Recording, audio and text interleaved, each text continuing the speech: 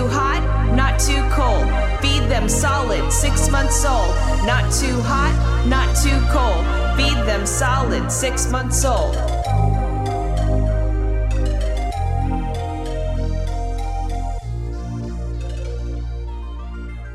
We are Rissa and Z. And we are two Filipinx mamas who thought that, hey, one of the ways that we can erode the impact of white supremacy and coloniality in our Filipino culture and our parenting practices is to get drunk and talk about it. So we aim to normalize a bunch of shit that people are typically hush-hush about, model authenticity, and create a space to make it easier for other Filipinx folks to be their authentic selves. And the conversation doesn't stop here. Follow us on Instagram, Dirty Nanay, and on Facebook, Dirty Nanay, and our Filipinx community space where most of the conversations happen that inspire our topics, Dirty Nanay Happy Hour. This last one is a private group for Filipinx parents and parents who co-parent with Filipinx folks or parent Filipinx kiddos. So membership is filtered, which means we will Facebook stalk you to make sure that you are legit. Also, please support our podcast through Patreon. And finally, the biggest shout out to Shubzilla and Bill Beats for our dope intro and outro music.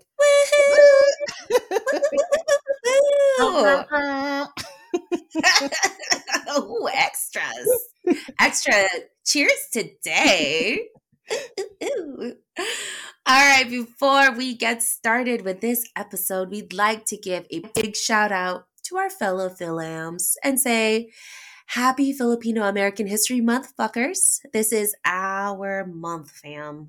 Fam bam. Bam bam! In the US, we celebrate Filipino American History Month to commemorate the arrival of the first Filipinos who landed in what is now Morro Bay, California on October 18th, 1587. And it is also the birth month of Filipino American labor leader Larry Itliong. Woot woot! Thank you, Larry! Although Filipino Americans were among the first peoples of Asian descent to arrive in the U.S. in 1857, very little had been written about us or the Philippines despite America's long history with the country. Where like the history includes, I don't know, the Filipino-American War, the American colonization that is still impacting us today that started in 1899 to 1946, and a big chunk of World War II being fought in the Philippines. So where are we at with that? Where are we? And, you know, when the field of Asian American studies started emerging in the 60s and the 70s in colleges across the country, a lot of the literature and research focused on experiences of mostly like East Asian Americans, particularly our Chinese and Japanese counterparts. So the exclusion that Filipinos experienced from East Asian Americans still prompts many Filipinos today. It discourages them from wanting to identify as part of the Asian American group. Arguably the contributions of Filipino Americans to culture and society still not being represented well, even though we make up the second largest Asian American ethnic group, where we make up about 1 out of every 5 Asian Americans. Which is a shit ton of Filipino people. There's a lot of us. I'm hoping that, each person out there in America at least has 2 Filipino friends, hopefully, but, we can only wish. But anyway, okay. So there are many ways that we can honor Filipino American History Month, and we need to amplify the voices of Filipino Americans. And, just being here in the Pacific Northwest, we are so lucky that we have we are like in the heart of a lot of Filipino American activists. There's Uncle Bob Santos, there's Fred and Dorothy Cordova. And, if you're that type of person who wants to get connected and wants to learn more, I know that the Filipino American National History Society or Historical Society is something that is around the country. And I believe that if you just hop on Facebook and you look for your local chapter, that's a great way to connect and just learn a little bit more. But yeah, just celebrate just being Filipino American and, just fall in love with it, get connected with their community, and just be loud and proud to be Filipino American. And thank you to all the other folks that have paved the way for us to be here. So. Oh, thank you. That was beautiful. All right. So we're going to make a weird pivot and talk about just doing an intro on our spooky ass episode today. First of all, just want to say I'm so excited to get this episode started. I mean, it's basically the same type of excitement that I feel before watching a scary movie and then later on regretting it, because it like seriously continues to haunt me in my dreams. And then like years later, I still think about it. Like, but I love scary movies and I'm loving this episode. So super excited about this. Yep. It's super exciting. I know. It's like those scary movies. It's like after you hit like, okay, yeah, I'm done.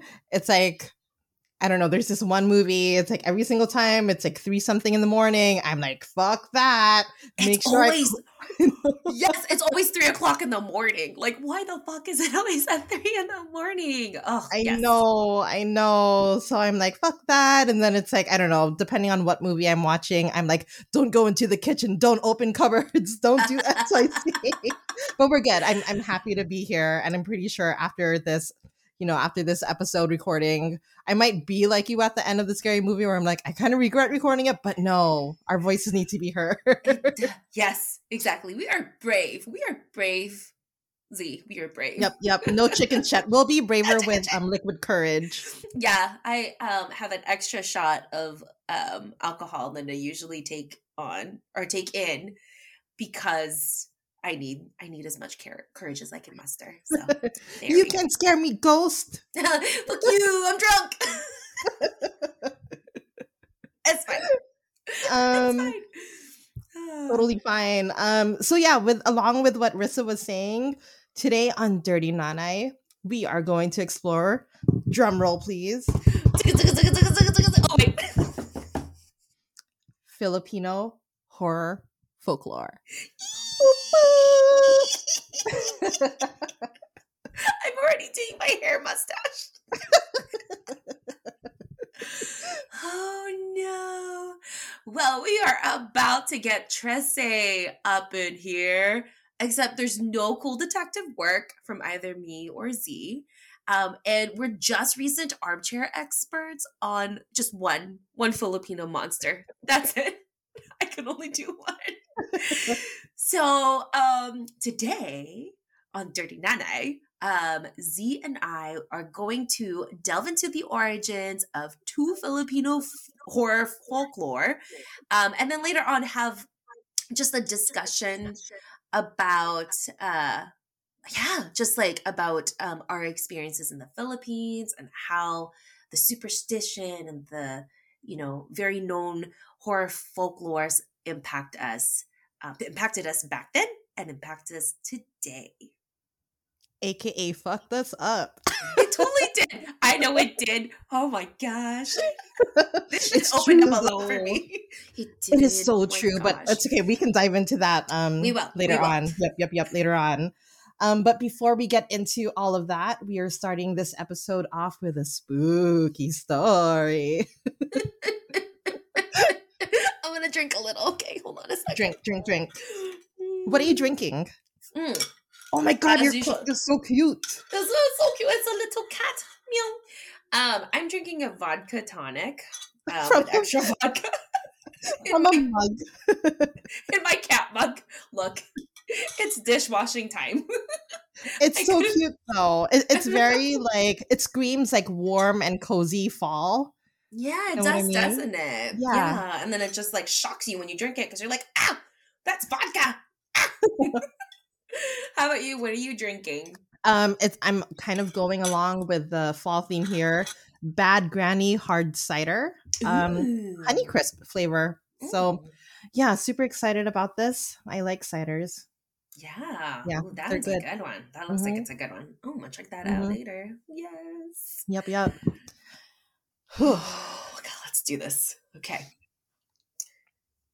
I think it's you, mate. Okay. Do you want me to just start it? Yeah, I guess like before we get started, you can go and tell your scary story, which you've been super excited to tell me. But like, I've been like excited / freaked out about it. Okay, hold on a second. Do I have a blanket? No. Okay, I'm ready. Let's do this. Okay. So I do have a scary story, a true one, something that has happened to me back in the Philippines when I was 4th year high school. So that's my senior year of high school. No. So as you can imagine, you know, like being a high schooler, senior in, I was going to say the state of the Philippines, in the Philippines, you know, a lot of Catholic folks, we had a retreat. And I think it's like very common for a lot of like Filipino folks here in like, you know, the US who are Catholic that like go to retreats and do their little like palanca letters and all of that. So it was that type of retreat where, you know, everybody's crying when they're reading their palanca letter from like, you know, their loved ones. But this area that we had our retreat at was in Tagaytay, and it was like a small retreat center that was run by nuns. See, even the concept of nuns is like fucking scary to me. So creepy. I know. But like it was like run by nuns, and it was like up in like this like very like kind of like wooded type area.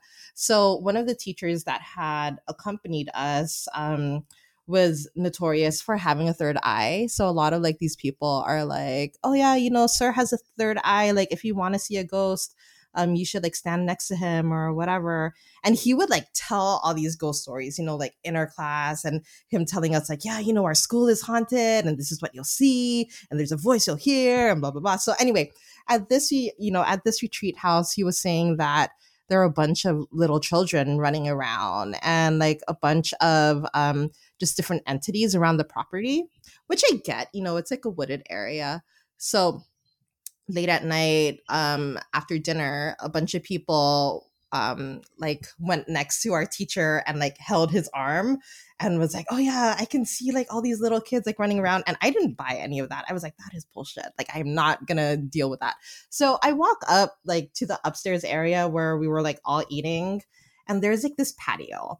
I go out there, I'm just like looking out, and it's just a bunch of trees. It looks like this field that has like banana leaves and just all these other random trees. And it's about like maybe half a mile out, I would say, like from where I was standing. And then about like maybe 10 feet away from me was another classmate of mine who was also looking out into this field. And as we were looking out, you know, all of a sudden it's like I see, so under one of the trees, I see this like shadowy figure of this guy, like, and it's weird because it's like, it's blacker than black. It's like a silhouette that you see, but it just like fades in that way.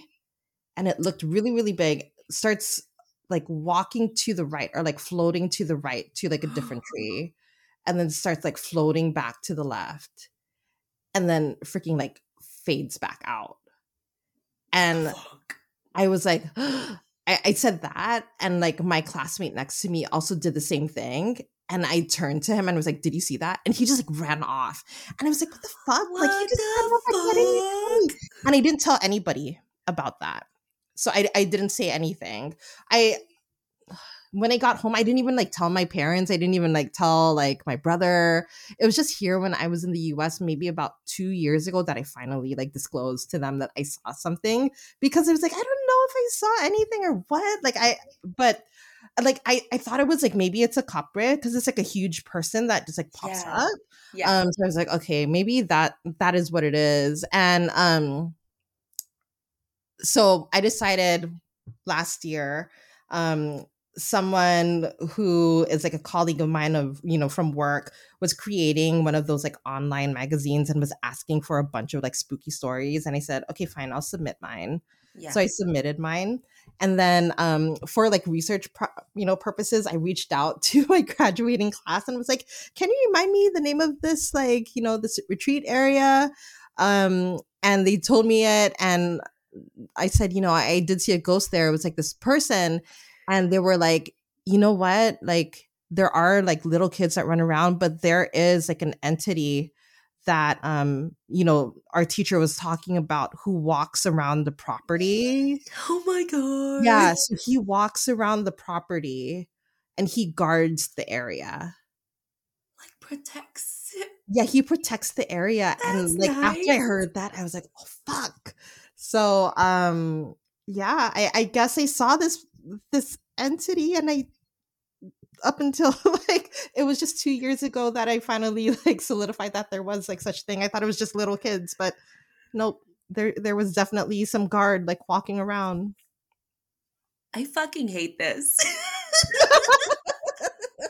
I hate this so much. Why are we doing this? It's so quiet. It is so quiet here, with the exception of your creepy voice right now and your creepy ass story. Fuck you, Z. Don't look back. Oh my god, I don't even know what. Stop it. No, I looked back. Oh, I did it.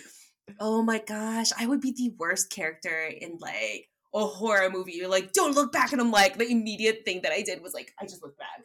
God, I hate this. But maybe I could survive through long enough to be like the comedic relief, like a really bad comedic relief or something. I don't know. This sucks. I'm starting to regret doing this episode. It'll be fun. It's those things though, you know, it's like this topic is not the type of, you know, topic that I think I can talk with like with kids. Yes. So I'm like, I'd rather it be like with like other dirty nannies out there that can validate like shit that they've seen, you know, because I don't know, there's a lot of like shit in the Philippines where I'm like, oh, like that does not sit well. But I'm pretty sure it'll come out in our conversation later. Yeah, it's a part of the discussion questions later on, because it's something I want to talk about later too. Like why, like in the Philippines, something just changes. Like there's, I don't know. We'll talk about it later for sure. Right. But you know what I mean? You know what I mean, right? Yes. Oh, so weird. Okay. Well, I'm definitely a glutton for punishment because we're going to continue to delve deeper into this Filipino horror show. Okay, so like I said earlier, Z and I decided to do some investigations on 2 Filipino horror folklore. And I am going to start off this segment by regaling you with the story of the Tiyanak. All right. So first of all, why I chose Tiyanak? I wanted to do a horror folklore. I can't say that together. Horror folklore that as much as possible coincides with the topics that we've talked about in Dirty Nanay. Okay. I think in some way, I think I needed to, like, I like to intellectualize things to make it so that it's not as scary for me. And so I think that's primarily why I chose Tiyanak. And let me tell you, through my research, it did not disappoint. The origins of Tiyanak hits like all these topics that have popped up in our conversations. And so if you hear it, I want to take you a drink. I want you to take a drink. There you go. Okay. So if you hear it, you're remind me. So Tiyanak. Is that the little ghost? Or like, is that the same as duende? No, so different. What kind of Filipino are you? No. I know, I'm so bad. I'm getting them all mixed up. It's okay. Okay, ready? I'm gonna tell you about Tiyanak right now. Okay. So a Tiyanak is like this small vampire goblin-like creature that basically takes on the form of a toddler or baby. Ooh, fuck that shit. Right? That's why I was like, dirty night, baby. And so, although there are different types of it, which I'm going to talk a little bit more about what the different types are, it like the commonality with all of these different types is that it takes on the form of a newborn baby, and it basically cries to try to lure people into trying to take care of them. And so basically once like a passerby picks up the Tiyanak, it becomes like this really scary like goblin like vampire-like creature and then it attacks the victim. And it attacks the victim. It also has been known as something that basically tries to like confuse or Mm. it makes like travelers or just like people like get lost. And Okay. yeah, also may be involved in abducting other children to like Oh, form their little baby geez. army, their baby Chanak army. Oh So my God. I know. Okay. So Chanak, so there are just different legends about how they started and different, versions of Chanak. But again, their commonality is that they're Mhm. able to mimic an infant and able to imitate like a baby's cry to lure the victims. Ugh, So okay. yeah, I know. Here are the different ways that they have kind of manifested Mhm. to passerbys. So one version, it retains the general shape of a baby, but then so there's this cute little baby, but then like once the passerby or like the prey of the people, I guess, like comes out, comes to take care of the baby, like they basically transform into this like vampire like little Mm. demon baby. Like little demon baby. That's very familiar. And so actually, so when you said dwarves, so they do have some certain similarities with dwarves, Mhm. and is often associated with like Earth in one type other legend, Mm. and so it's kind of so like the true form of the Chanak is kind of like the Benjamin Button. And, like it's like this baby like thing, but it's all old and No. wrinkly. So it kind of looks like that. Is kind of what I'm gathering as I'm looking at photos. I don't know why you did that, but yes. So that's one, and it's a little bit more deformed, and it really like you can see its deformity by how it moves. So Mhm. it the legs. So Tianak's legs, in this particular folklore, they're uneven, like significantly uneven. That when it walks in a very With a limp? creepy, yeah, like okay, okay, okay, you made it sound less creepy by saying it's a lip. Can you imagine? Oh, but that shit would be so scary though. It would be like the high and then the boom, Yeah, boom. the Yeah. boom. Oh, it's very like zombie-ish like type walk. Yes, with a The little bit type of of a ring walk in that there. like when like when your leg just can't bend or like it's just locked Yeah, and you're it's trying just to walk. oof.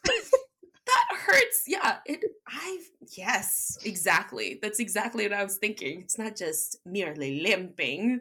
It's a really frightening Oh. march or something. I don't know, crawling march, ring like walking.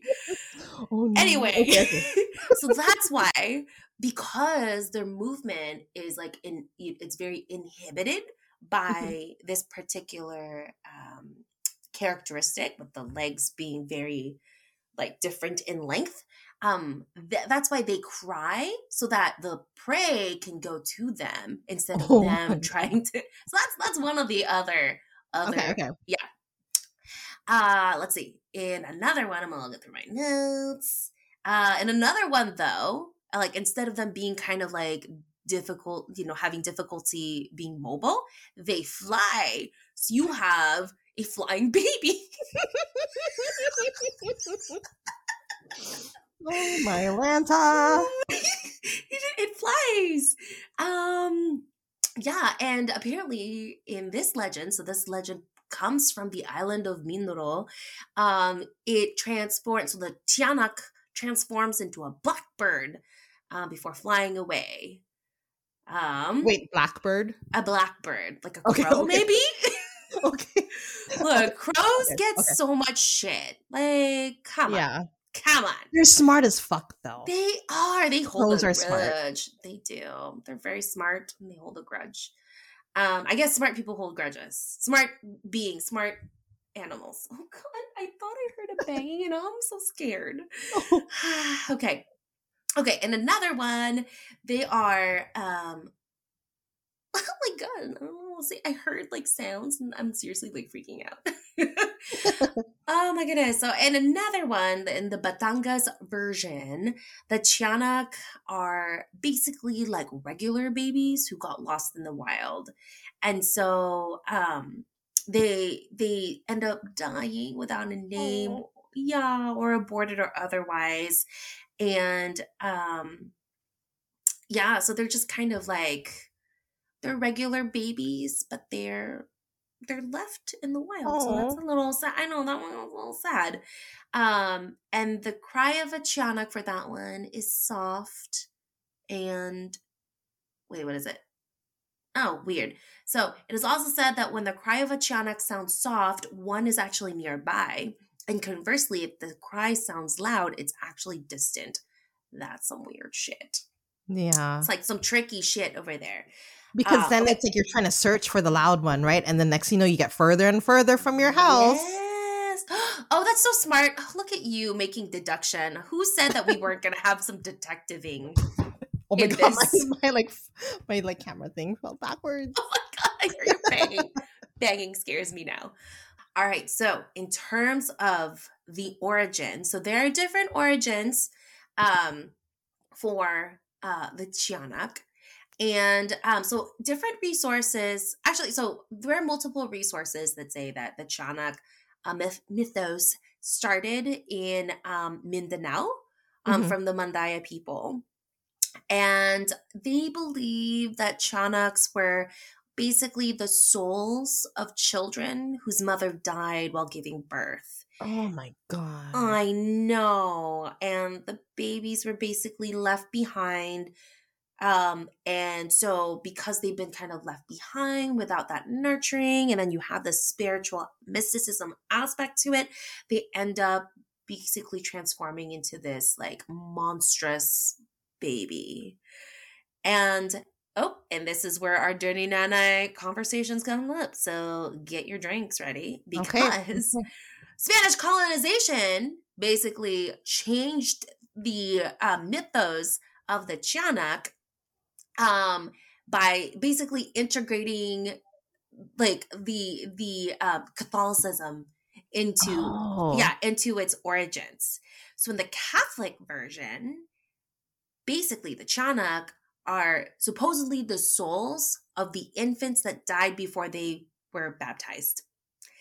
And Mm. then that got extended basically to Tiyanaks being aborted fetuses that Ugh. returned from the death to seek revenge on those who deprived them of life. Oh.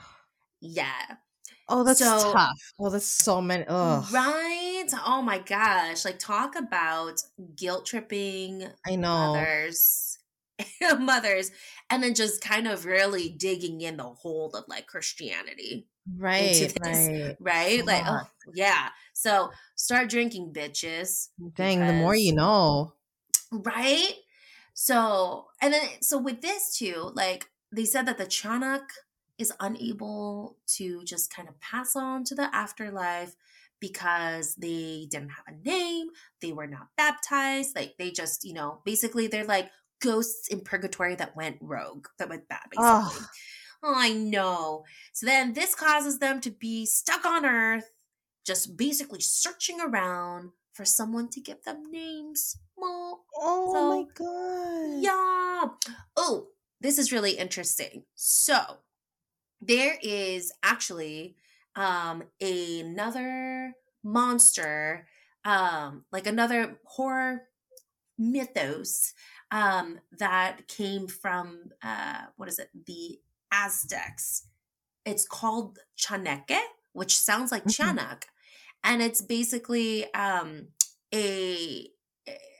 basically it was modified by friars to sway natives into again Catholic faith. So basically Mm. similar experiences like the Philippines and swaying them into Christianity. Yeah, yeah. And so they said that the Chaneque was basically a result of the devil possessing a child, a stillborn child who was unbaptized. Mm. And so there's like a lot of, Right, connections right. with that as well. Trying to, again, convert natives into Catholics by scaring them into saying if your baby dies, even though it has nothing to do with any of your control. Right. You were unable to baptize them. You fucked that up, woman. You fucked that up. Ugh. So now that demon child is going to come after you. Like, yeah, there's some lovely Catholic guilt tripping happening over there. Fuck. I know, right? Horrible. All right, so how do you deal with the Chianak? So, like, if you were faced with a Chianak, what do you do? So some of the countermeasures that came up include, so I guess Chianaks, because they're still babies, they're easily amused. And so one of the things that you can do is basically turn your clothes inside out. And they think, and then they'll be like, this is the funniest thing in the world. I'm going to let you go, traveler. So they do that because they thought that was amusing. Loud noises is something that also drives them away. So like if you are in the jungle, you can do some loud noises to not only scare off the Chianak, but also bears. Bears are not from the jungle, are they? No. Okay. Jaguars? Would jaguars be but I don't know if they'd be in the Philippines. We are like failing this. Monkeys? It's like... Look, I did say we were armchair experts, okay? Yes. But we're like, Wikipedia only took us as far as jungle, okay? I didn't research enough about where bears live. I was told my assignment was to do a research on Chianak, not bears. So, right. Anyway, other things to scare a Chianak away is to have garlic and the rosary. Of course, you gotta have the rosary, so that you can scare the Chianak off. And here's one that's really sweet. You can also give them a name to these lost souls. I know. And then offering a white candle to kind of help them, to guide them to the afterlife. So, anyway, so that's the Chianak. Oh, one last tidbit that's really, really interesting is that Chianak has, so like, I guess like demon babies, there seems to be like a demon possessed babies, but mostly demon babies. There's like a common mythology that happens within Southeast Asian folklore. So like Indonesia, Singapore, Thailand, Malaysia, they all have their own version of like this undead infant. It's called Tuyul or Tuyul. So it's appeared in all the mythos in the, a bunch of Southeast Asia. So that's kind of interesting. I'm like, I wonder what's up with that. But basically, in some of them, like there was one that was so visual that I was just like, I can't read anymore. But basically making use of an aborted baby through a special embalmment to kind of create this creature that would basically rob people of their money. So that was kind of an interesting association with Chianak. But so that's my report on Chianak. That is interesting. Right? That is so interesting. I know. See, because that's what, because I know there are like so many of them in the Philippines, and then I totally forgot about that one. Because when you're like Chianak, I was like, which one is that one again? And I was trying to go into my Rolodex of like, I was like, I didn't study for this one. It started like feeling like it triggered me a little bit. I was like, was I supposed to fucking know this in the quiz? And I forgot. Oh my gosh. That is nuts. That's so nuts. So but it's also like, wild. I hate like how victim blamey it gets to mothers, It's like blaming mothers for the death of their child. Like, way to go. Right. And then it's like, why didn't you baptize your stillborn child? Like, oh my goodness. So, or even the idea of like abortion too, right? Right. Or yes, exactly. That's another one. Yes. And so just so again, if you were drinking after I told you that I'm going to be talking about just the different topics we've talked about in Dirty Night in this story, chug up, bitches, because Chianak is like chock full of basically Catholic guilt and coloniality and a lot of like, anti-feminism involved. So yeah, drink. Fuck. That's amazing though. Thank you for sharing, and thank you for just adding more insight on this, because yeah, that was really really cool to know, just even the history about it. Yeah, no That was problem. amazing. Oh my Thank gosh, you, thank you. Rissa. That was fun. Thank you. Yeah. Okay, All so right. my armchair reading here was basically so I'm just gonna do an extension of Capre instead. Um because I think I don't know if a lot of people know about the Capre. Like I was thinking, oh yeah, I could totally dive into White Lady, but I'm like, I feel like there's so many White Lady stories. No, I hate White Lady. It's so scary. I know it is really scary. So I'll just do the Capre. Okay. But I got it mostly from Wikipedia. And then when he had asked me about like this prompt of try and connect it to something that's Dirty Nana related, I was like, I don't know, like if there's anything that's gonna come up aside from like preventing like your children not to go out of the house at night and be like, there's a scary monster out there. Yeah. Hence come back home early now, curfew. Yes. So that's the only thing that I did. But I went on Wikipedia and there was a shit ton of stuff. So you better be ready. I'm so excited. Yes. All right. Yeah. I'm ready to drink. Okay, so I'm on the Wikipedia page and I did not take notes. So I'm gonna do the abridged version and eyeball the big points here. And then I did read like another article or two, which kind of like, just added a little bit more flavor into it. But I think Wikipedia did a pretty good job. You know what? Shout out to Wikipedia. Okay? Yes. Like Yes. you're doing all right. You're doing all right. Okay, you ready? Yes. Okay. So the Capre, for those that do not know, is a tree giant, being basically like 7 to 9 feet tall, dark colored, hairy, muscular creature. They're known to have like a strong body odor. I was reading from like a different article that they smell like goat. Mm-hmm. Yeah. And then I think it's because like maybe they're thinking like because like this this person or this tree giant sits in the trees and tends to like smoke cigars, it's a good possibility that it reeks of like just stench and just like cigar smoke. And I heard like deer also is like another thing. So I'm like, okay, go off Capre. So basically like you do you. Go hide up in the bushes or go hide up in the trees. How many times I would want to be like a Capre, just hide in the trees and drink. So anyway, the Capre itself would live in a tree, basically the balete tree, which in English is the banyan tree. If you've ever seen like a banyan tree before, it's like this tree that's humongous, has like a really really thick base with all these hanging vines. They usually just chill up there. And then they also chill in, you like how I'm like, oh yeah, they just chill here. They dwell. So they dwell in big trees like the acacia trees, mango trees, bamboo, and like banyan are like the big ones. And they wear a loincloth. So that's their aesthetic. Hot.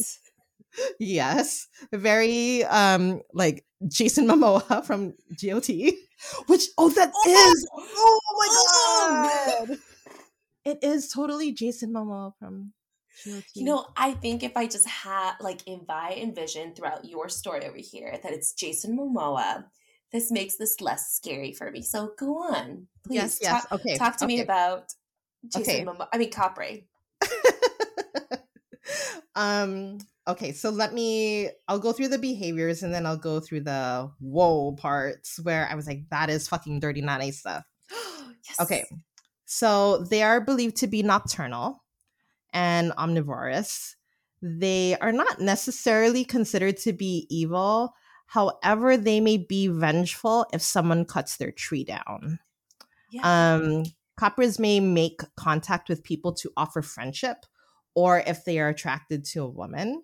So if Capre befriends a human, especially because of love, the Capre will consistently follow its love interest throughout life, which is kind of scary a little bit, stalkerish. Yeah. Also, if one is a friend of the Capre, then that person will have the ability to see it. And if they were to sit on it, then any other person would be able to see the huge entity. So they're usually like invisible. The only like thing that, yeah, it's kind of weird. They're like invisible, but at the same time they have red eyes. So they say that if you look up into the tree and you see red eyes, that's most likely the copper looking at you. I know. So don't look. All right. They mostly live in like the mountains or in the woods. What else? Okay, now this is the aha part. Okay. So get your drink ready. I'm ready. So the capre, the term capre comes from the Arabic term kafre. Arabic. Arabic. Okay. Comes from the term kafir, but in Spanish kafre, which means a non-believer or an atheist. So the term was later brought to the Philippines. Here you go. So you better drink. By the Spanish, who had previous I flipped Wikipedia. Okay, all right. I'm back to the window now. Okay, so the term was later brought to the Philippines by the Spanish, who had previous contact with the Moors. They used it to describe the indigenous Negrito ethnic groups with dark skin and features similar to Black Americans or Black Africans. I know. Racism. I know, racism. So better get your fucking drink. Got it. Additionally, a synonym for capre is agta, AGTA, which is another name for the Ita people. So I know. So the modern mythical characterizations of the capre evolved from formerly racist portrayals of the Negrito tribes by the lowland Christianized ethnic groups of the Philippines during the Spanish period. Oh my fucking God. I know, just fucked up shit. What else? Okay.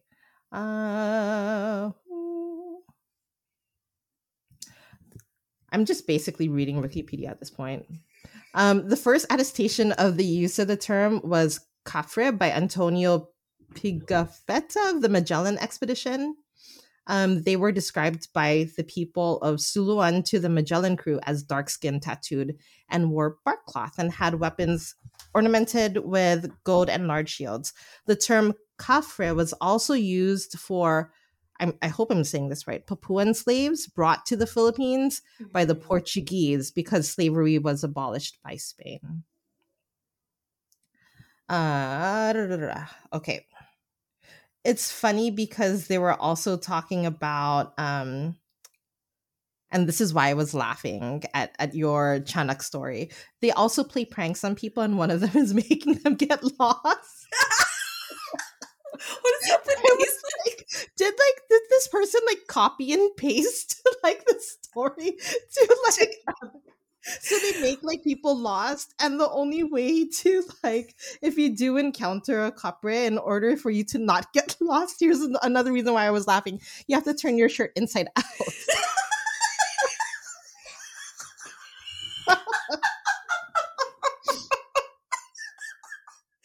They freaking copied and pasted each other.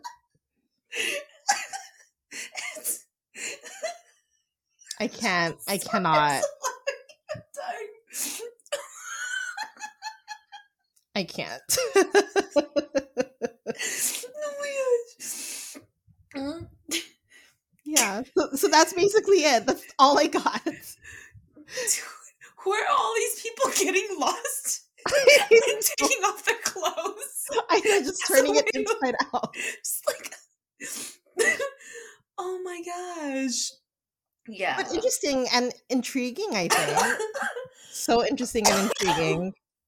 I would get the fuck out if like a capre were to have some type of interest in me and know that they fucking follow me around. Okay, that one I'd be really freaked out about. Even if it's Jason Momoa, like no means no. No, stalking is not fun. Right. So basically, summary, a capre is a tattooed black Jason Momoa from the Pacific Northwest who is an atheist who likes to prank people. Yes. Pretty much. love. Like he And lives in sounds trees. he lives in trees and he's tall. Tall. Like he sounds like a dreamboat. You should see like the pictures like that, like have drawings of these people. Like it's like what type is this person? Humanoid traits, long legs and smokes. I'm like, perfect. Check and check. Check and check. Lives in a tree, check. Smells like goat, check. Yes.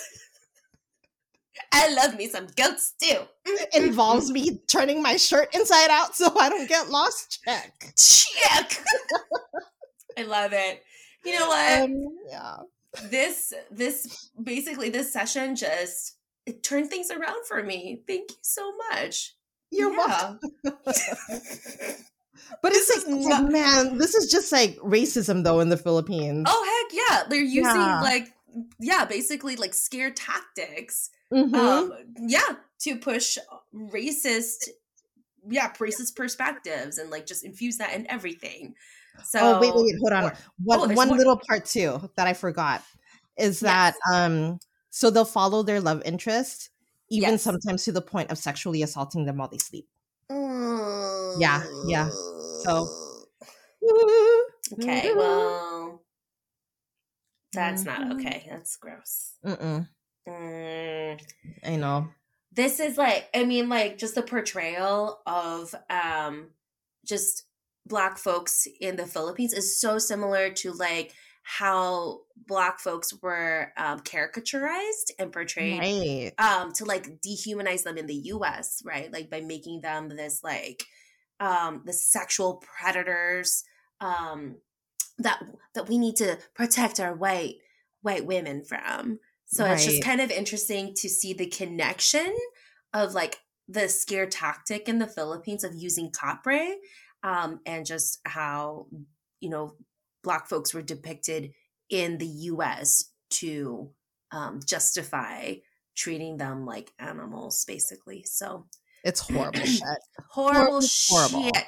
See, oh my gosh, I'm curious if all these other, you know, if the other horror folklores have these like dubious histories, right? Like that's why I was like, when I was reading the chat, I was like, oh my gosh, this is so messed up. I'm like, and then just learning about copper, like that's why I was like, oh man, we have to find a way to connect it to Dirty Nanay, and then bam, you were able to do it. Right. I know. Thank you, Wikipedia. Heck yeah, Wikipedia. Shout out to Wikipedia. But that would be really interesting. I'm like, oh, I would want to know. And maybe like I'll text you later on this week if I do have the time and capacity to like look at other ones. Oh my gosh. I'll let you know if I see anything or read please anything. Do. Yeah. I mean, I will never read about White Lady because that is the one that breaks me out. That's the shit will pop up on your images. No, thank you. I don't like that. No, thank you. I'm okay.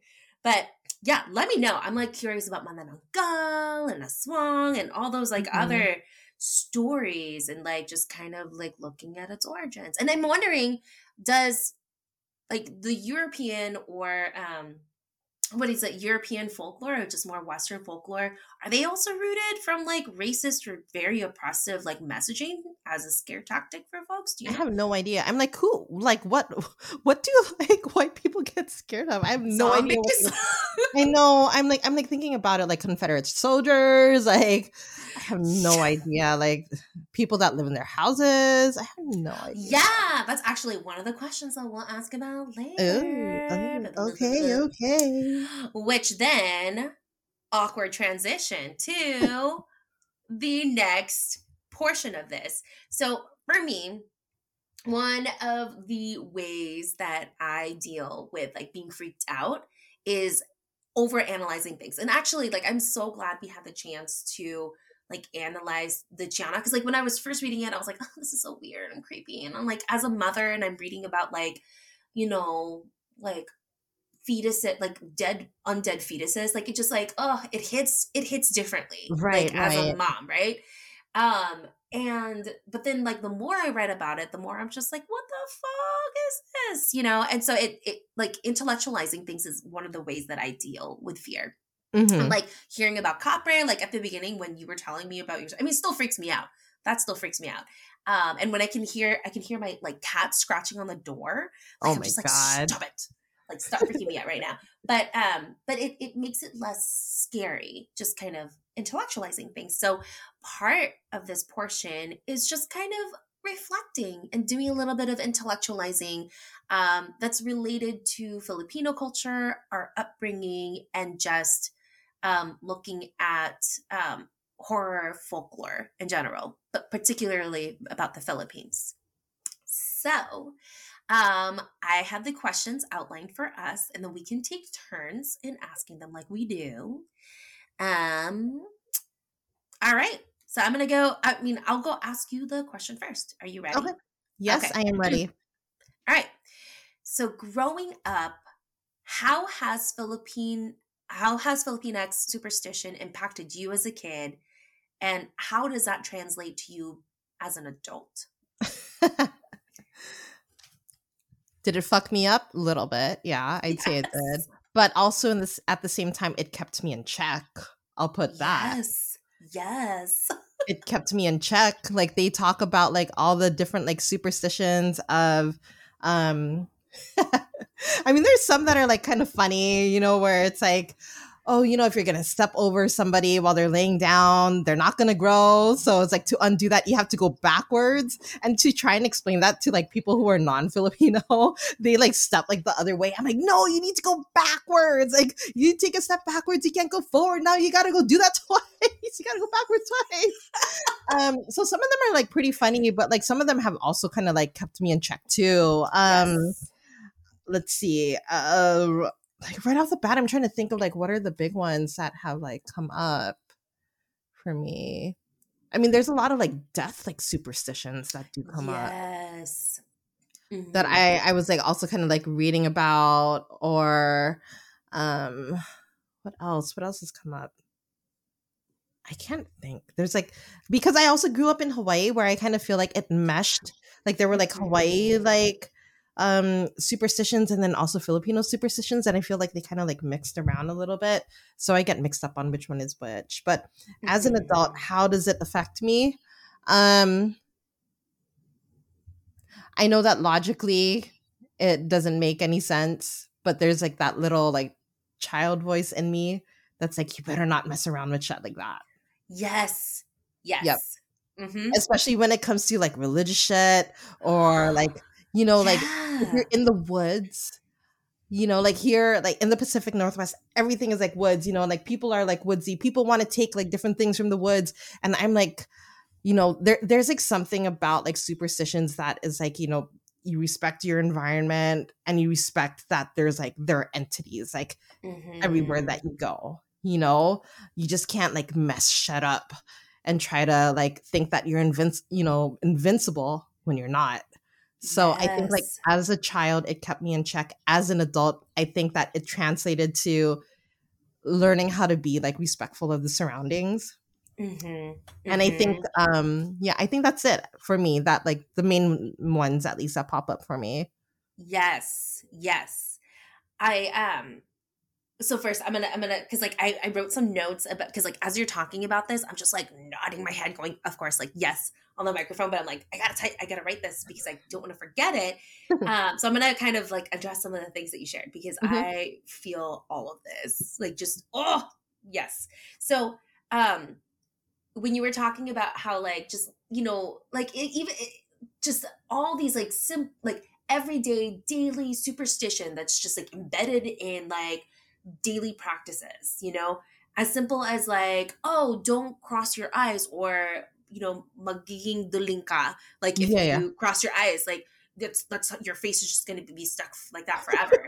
and then like someone always knows, like, I knew this one person in my town who did that, and their eyes got and they're stuck like that forever, and it's for every little fucking thing. Like it's like not even a big deal, right? I mean, okay, cool, like making a face, not a big deal, but it's so interesting that like superstition is so embedded in just daily conversations that and it it's talked about by like not just your immediate family, it's talked about it in the community. And so of course when you have all these people around you, all these adults, all these professionals, right? Like my parents are amongst like other like medical people telling you that if you make a face like that, that it'll be stuck that way. Like you tend to believe it.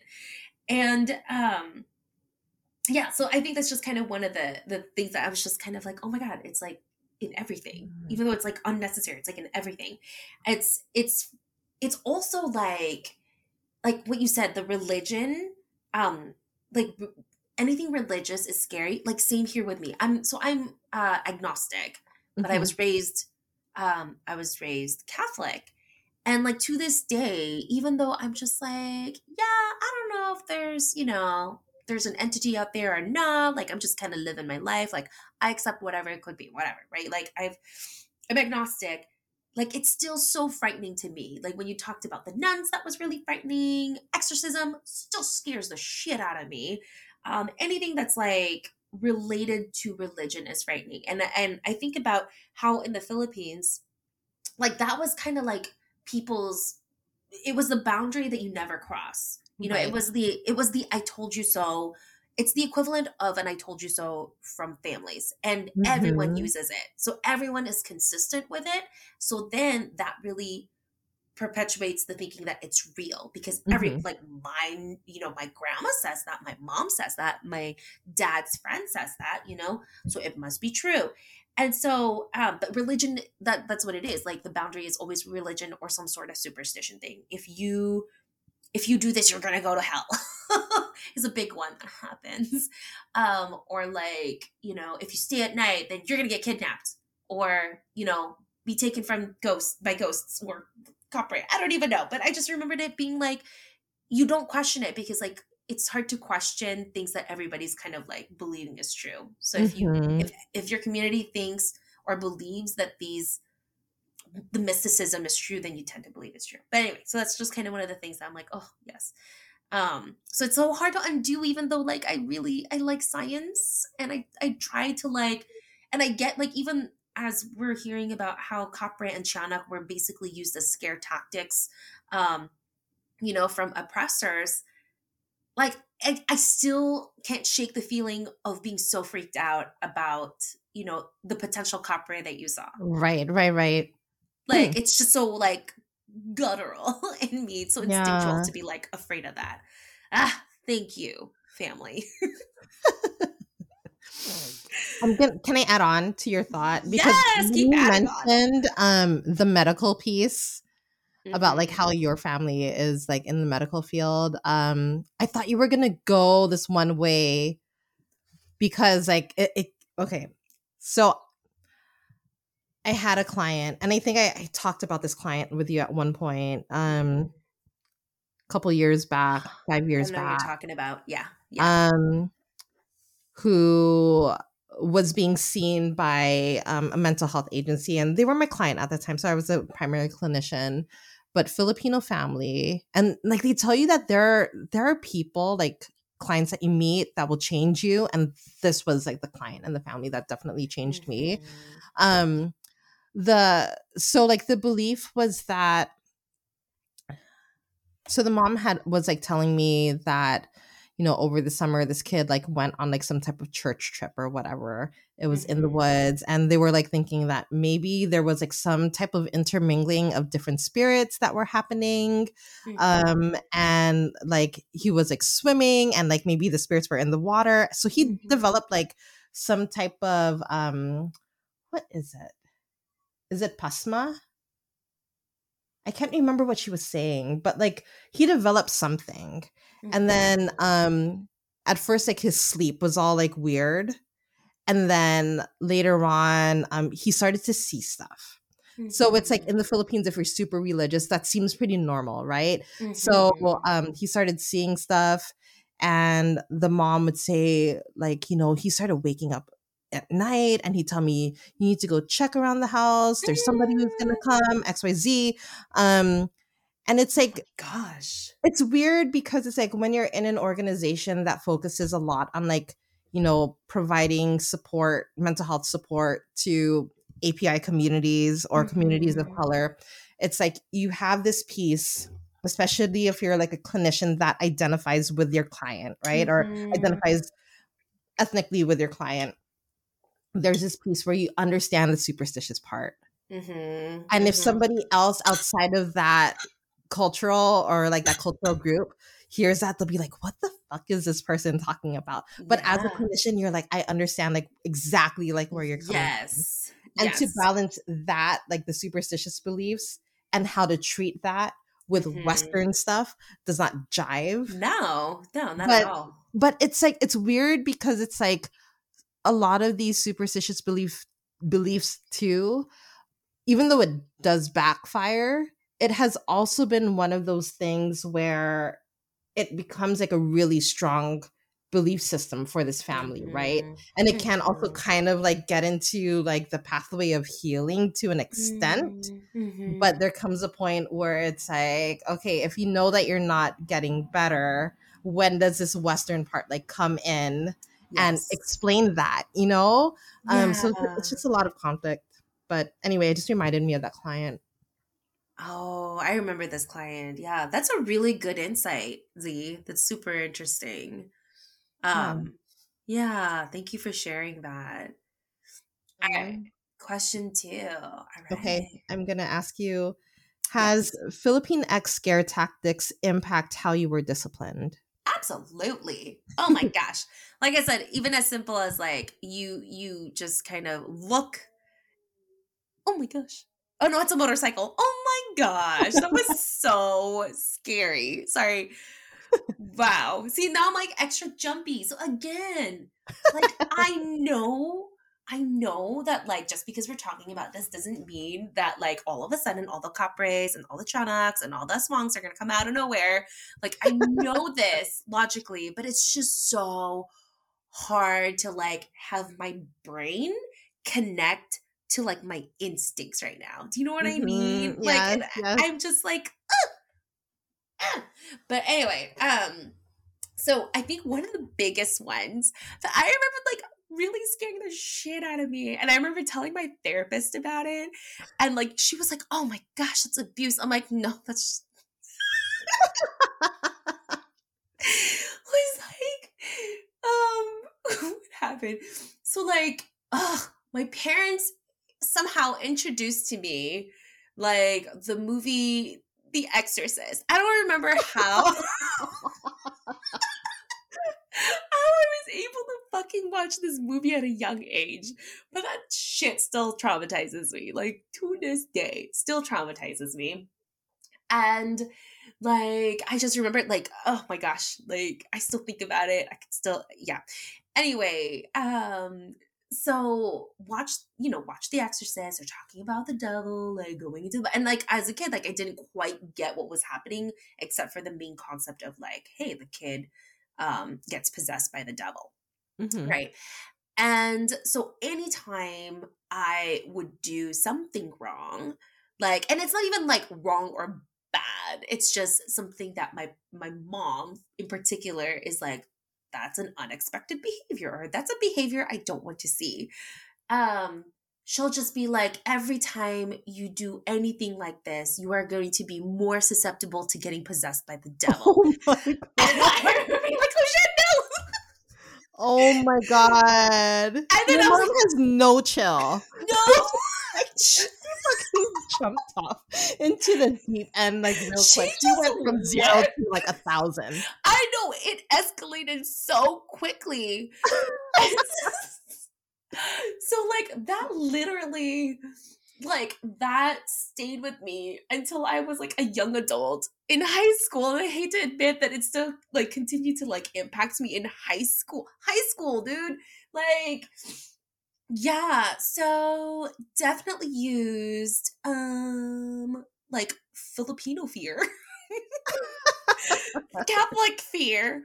Or like, I mean, the concept of like heaven or hell too. Like, if you do something bad, you go to hell, and like not not really like, for example, like having conversations about like just kind of how gray so many things are, you Right. know, and like whether you believe in the concept of heaven or hell, like when you use very black and white definitions of like what is good and what is bad, it really fucks people up. And Yeah, for so, real. yeah. And so, like, you know, as simple as like, oh, me questioning a particular thing, right? That's a totally legitimate thing to question in a respectful way. Ah, you're going to hell. And I'm like, no. Just kidding. But I remember like I told my therapist this, like my white middle-aged therapist, who is a kind-hearted woman. And she was like, oh my God, that was abuse. And I was like, you're so funny. Oh God. Well, anyway, so Oh jeez. that's one of mine. How about you? How about me? Okay. See, I'm trying to like as you were talking, I was trying like really, really, really hard to like think about it. Um and honestly, like, see, when my parents had me, I think like they were already just so super liberal at that point. Like in terms of religion, they weren't like super Catholic or anything. Yeah. I think like my dad was really trying to like raise us like the American way.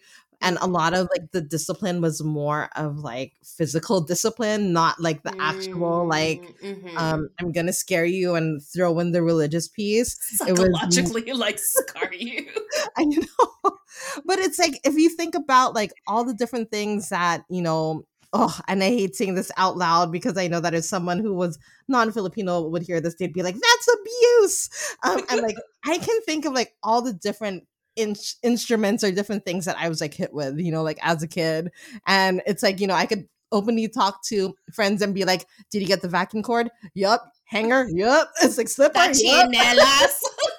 I know. Did you get the chinelas? You know, the chinelas, the walis. Did you get that? The walis. So it's like that I think was like the worst that I would get. But I do remember that and I think I mentioned this in my first episode or the first episode that we had, where I had an aunt like at one point like she did not have any kids, so like all his cousins were basically her quote unquote kids. And I remember being the youngest, second to the youngest at that time, among all my cousins. And all the, you know, all the older cousins that I had, they all were given so much shit because they all started dating people. And she did not like that, and she would just like observe and like stink eye like everybody and like watch everybody and just like make like shitty remarks. But I remember there was like one time where like my cousin she was dating this guy like for a while, and I don't know if marriage was in the cards for them or not. I don't know their plan, but anyway, they had like gotten pregnant. And I remember like she told me, like my aunt when she was still alive, she told me the story that she pulled my cousin aside and was like, you don't want this child to go to hell, right? Like you better get married. Like this child is not going to be born out of wedlock. And I was like, damn, Kita, you better chill. Like, but the fact that like she would just be so fucking like blunt about it was like one of those things that I was like, you know, as a kid, like when I would hear it, I'd be like, I'm not dating anybody. I don't ever want to spread my legs open to anybody. Yes. Oh my gosh. Side note, that was like one of the things that I would go to hell for. Yes. Supposedly. Is like if I were to date in high school. So guess who didn't date in high school? This nerd. I know. I was like, nope, not going to hell. Not going to hell. Not worth it, boy. Seriously. Yeah, it was weird. But that's like the only thing that I can kind of like think about. Yeah, that's the only one that I can think about right off the bat. Yeah, no, that's a good one. That's a good one. Basically, yeah. So I mean, like, I think yes, that's a really good one. All right. Okay, next question for you. Okay. Mm-hmm. How do you think Filipino or Filipinx horror folklore that kids in the Philippines grew up with differs from folklore that people in America grew up with? And so I really want to highlight that when I say folklore people in America grew up with. I'm not talking about white people folklore. I'm just talking about like folklore that we as Filipino American like grew up being exposed to. Okay. You mean kind of like I'm trying to think, like Bigfoot? You mean? I mean, I guess. Yeah, I was trying to think about this too. I was asking my husband. I was like, so I have this question over here, but like, just juggle my mind again. Remind me, what are some of the more common like horror folklores that's specific to the U.S.? UFOs. Scares the shit out of me. Yes. UFOs is like the big one, right? Like in America, at least. Yes. See, my husband, who does not believe in ghosts, believed in like UFOs. Look. I'm like, are you fucking serious? Like, out of like everything that you could believe in, UFOs. It's possible. I'm agnostic about that too. I'm like agnostic about a lot of things. Yeah, I don't know. Okay. So let me think about this. Okay.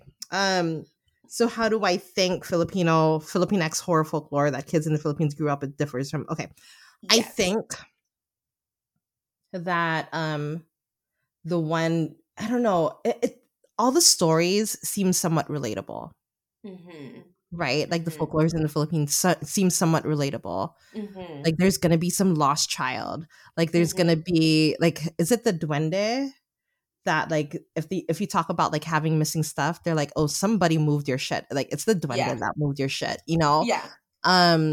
Or like they even talk about just like when you're out and about, like even like in the woods, acknowledging that is not your place, that it's someone else's place. So there's like this sort of like respect for the, you know, that environment. Yes. Hence the whole like tabi-tabi po, like, excuse me, can I go, right? Yeah. So there's something about it that there's like some type of like respect to the environment, I kind of feel like, and respect to the things around you. Yeah. There's a very human aspect to it, I think. Mm-hmm. Here it's like when I think about like the different things that like pop up, I'm like, UFOs is like the one that like pop up, and I'm like, Bigfoot pops up.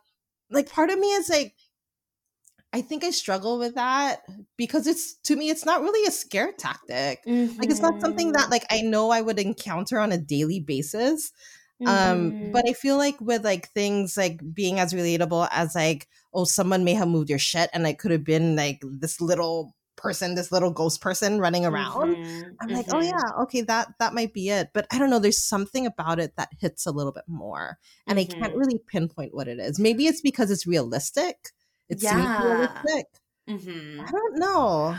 Yes. I was thinking about this too, about like, why is it that it hits a little bit differently? Like, why is it that when I go to the Philippines, like I have this, like when it's at night, when you're in one of the provinces, right? You're not in Manila, you're in like Cabanatuan or something like that. Right. And like when it's at night and like you're in a room with the crucifix of Jesus in the room because you have one of those. Right. Like why it's so much more frightening to be in that room than it would be if I were just like, you know, here in Seattle, like in the same type of room. And like, I think a big part of it, and I was thinking about it. So like when I'm thinking about like the folklore in the US, we have like Frankenstein and vampires and witches and stuff like that. When it's introduced to children, it's almost like there's this like cutesy aspect to it.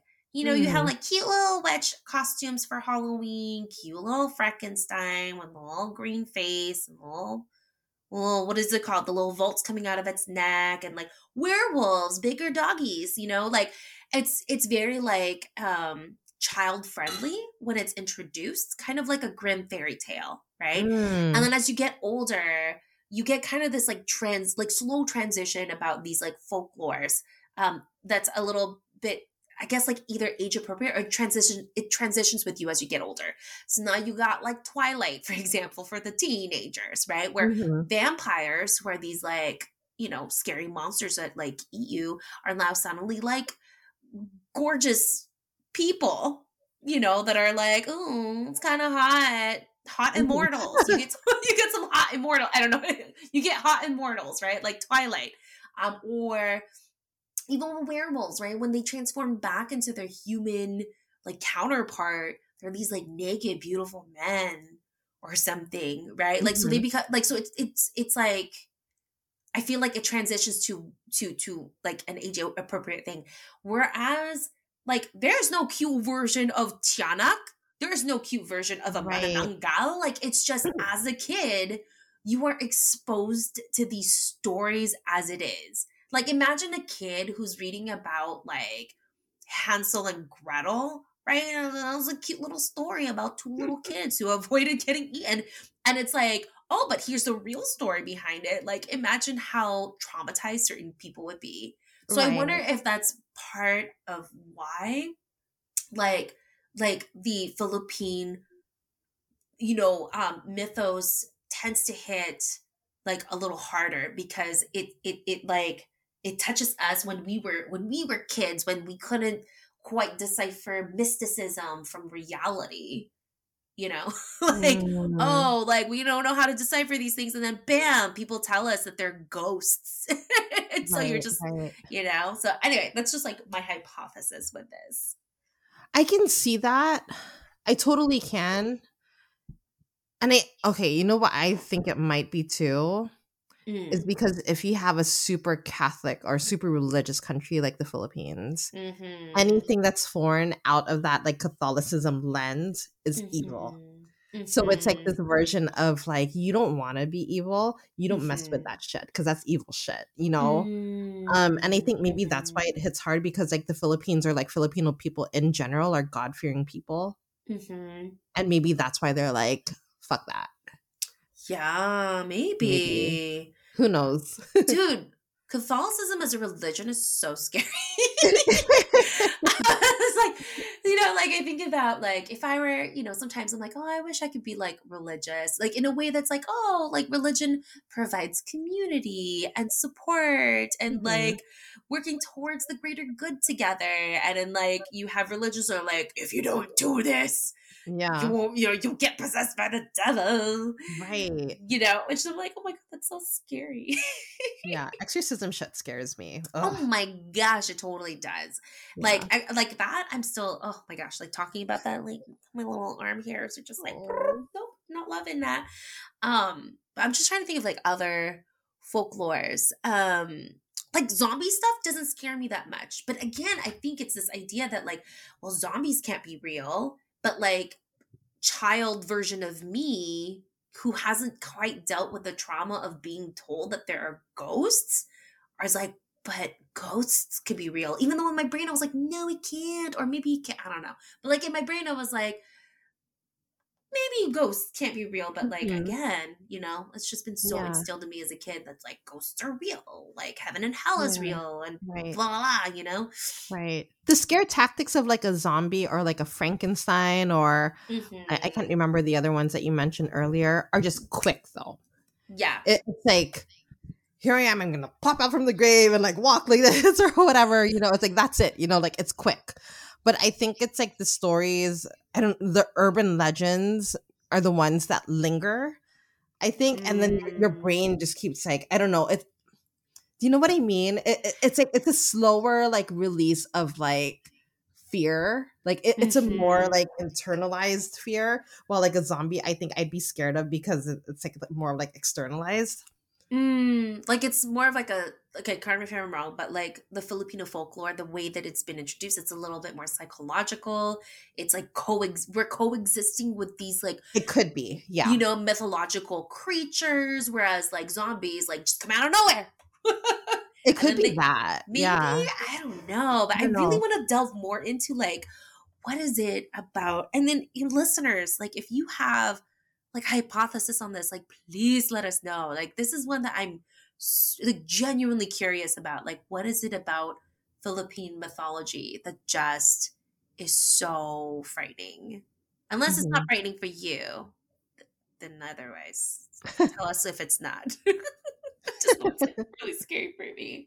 But really UFOs though, like scare me too. That's not, oh my gosh. Okay, So again, I'm pretty agnostic about UFOs. There may be UFOs, or no, not, there may be aliens, there may not be. But part of it too, like, just kind of in the simplest like perspective for me. And granted, I don't know too much science about astrophysics, or anything like that. And if somebody can correct me, please do it.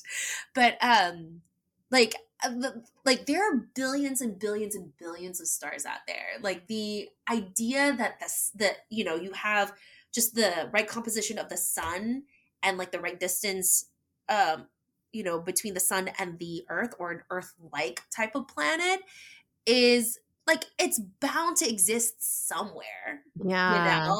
And so like, there could be aliens, there could be other living things beyond our planet. They may just be starting, or the frightening thing is they may be way more advanced than us.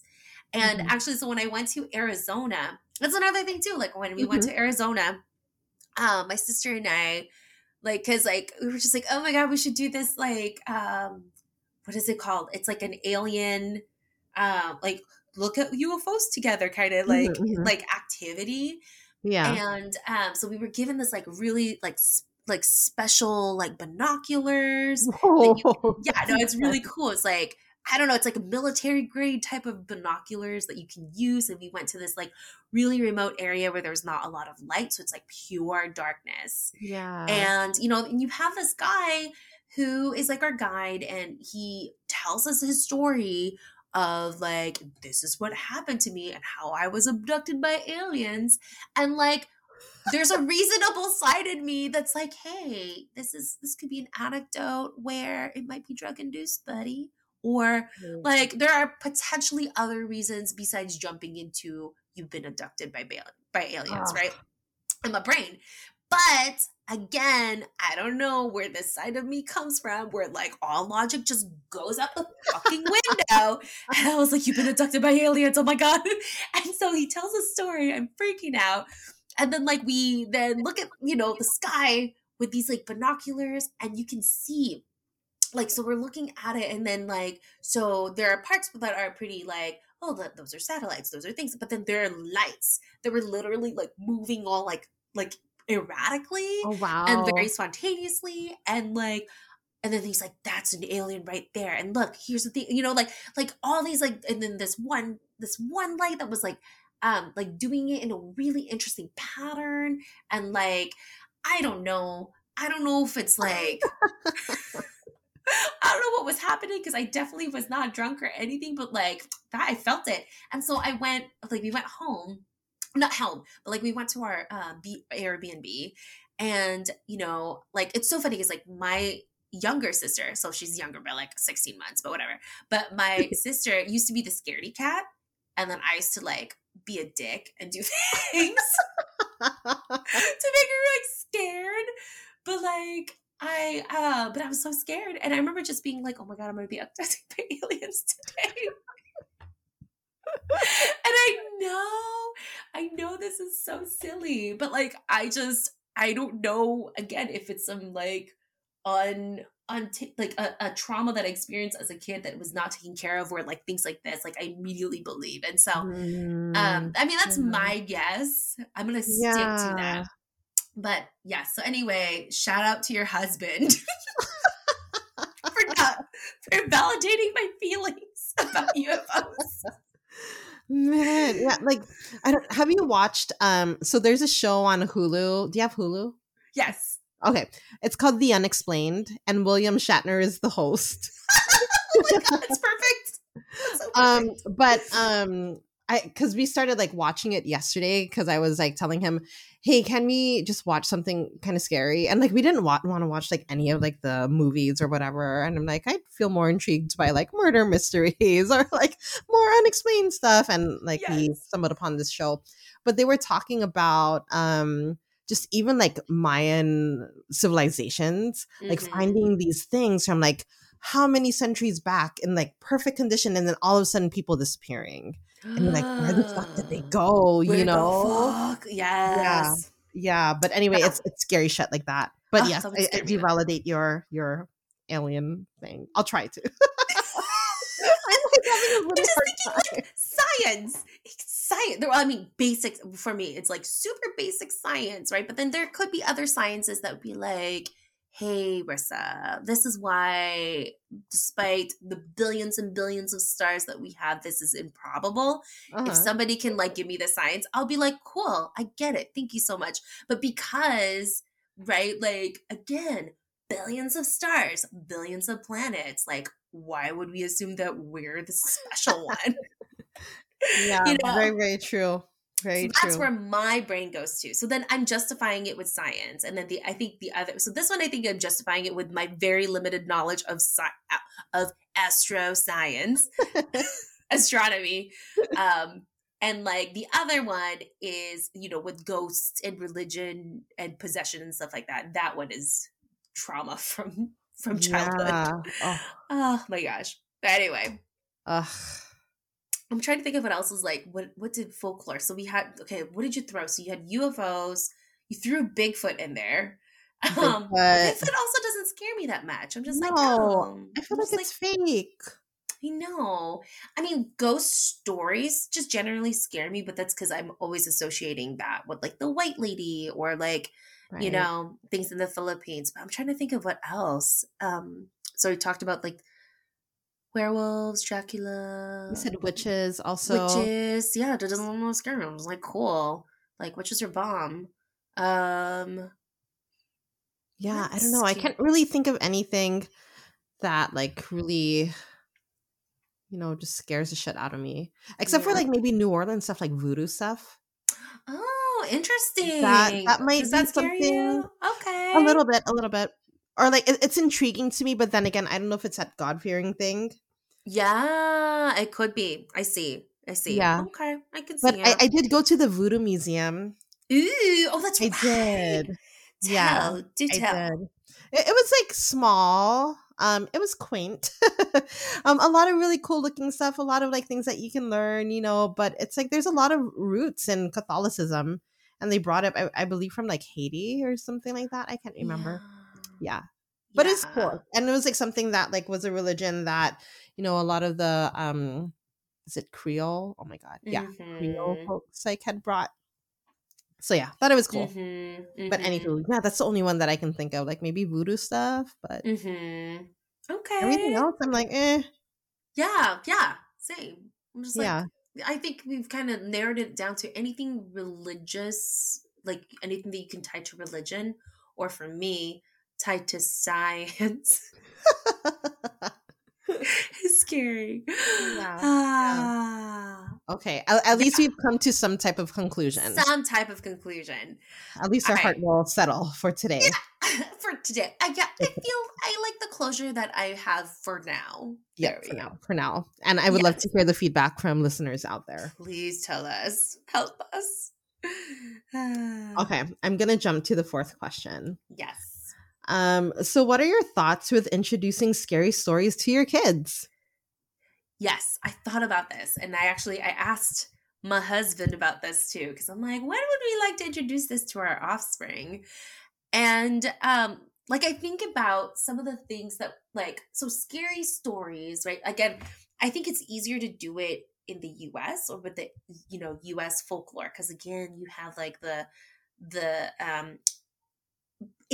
quote unquote age appropriate things that you can introduce to your kids about scary stories. You have Goosebumps, right? That are like, okay, like Goosebumps is one, or like they have Are You Afraid of the Dark? Right. Like, I don't know. I mean, there's not a show like that anymore, but you have Twilight. So there are some like age appropriate ways that you can kind of introduce scary stories. But other aspect to it too is that like families have different comfort levels with when they're introducing scary stories.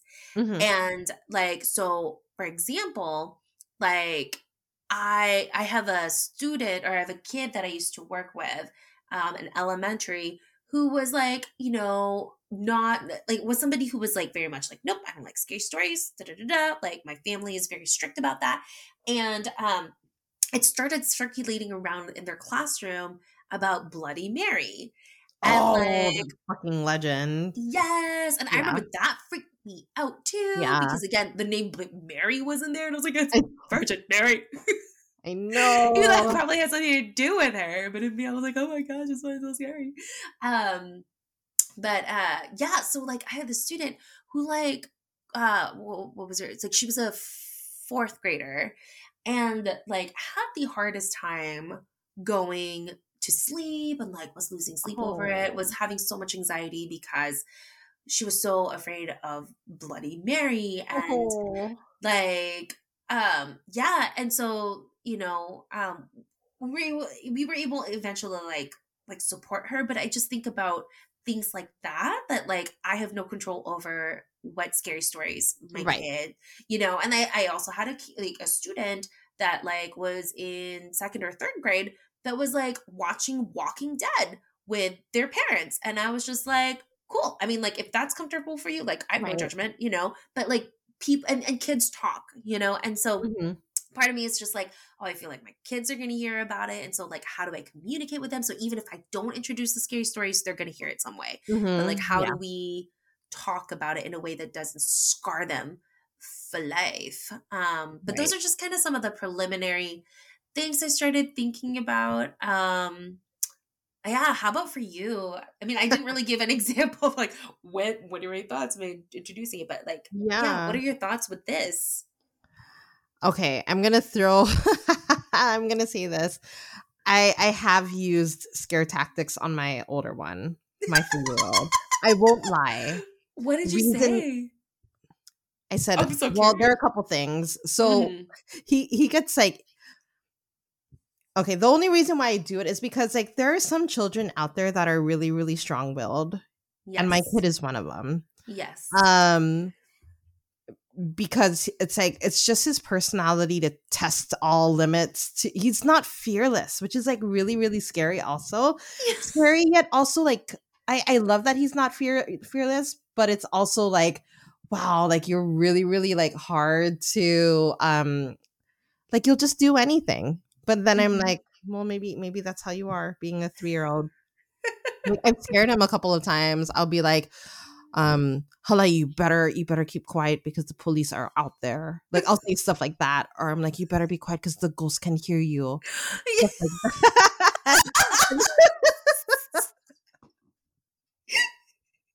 I was like, look, the ghost is out there. Come on, come in. Like sometimes like he'll be outside, and Yeah. like, I don't want to go inside the house. I don't want to eat dinner. I go, hey, the ghost, look, is out there. Come on, you better go in now. So it's like and then like my husband like makes fun of me and he goes, you do know that when you say that, all of a sudden like a Filipino accent comes out, right? I was gonna say when you were saying that, you were totally saying it with a like slight Filipino accent. Yeah, I was like, fuck, I am that parent now. I'm that parent that's like, Yes. look, hala, the police is coming. Like, I don't talk like that on a regular basis. But it comes out.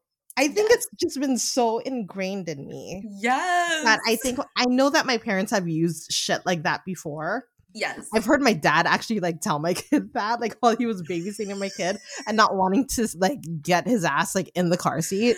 Oh He was my like, gosh. you better like sit down now because the police is coming. It's like I hear him say that. So Yeah. I've used it. Do I feel good Yes. about it?